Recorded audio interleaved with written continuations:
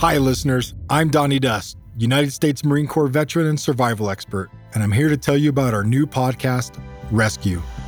Go deep into the heart of the world's most astonishing rescue stories told by the people who were there. Wound the window down and I said, Sean, what's going on? I'll never forget his words to me. They struck me like a knife. He said, Billy, 9 guys are missing, and we think they're trapped under your farm. Marvel at the lengths people will go to preserve the most sacred of things, life. At any point, the transmission's going to quit and we're going to crash in the water and we're going to die. Because once the engines quit, we probably wouldn't survive. Celebrate the magnitude of the human spirit and all those who refuse to surrender, even in the face of impossible odds.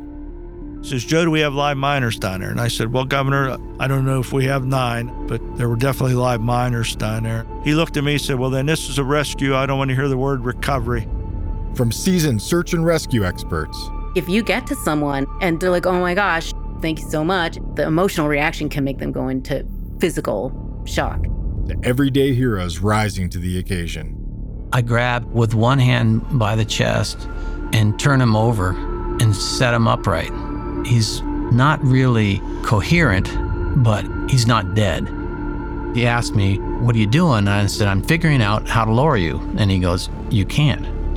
I can't do it. It's too painful. I didn't have any expectation about survival at this point, but it was so young. My first thought was that we're never gonna stop.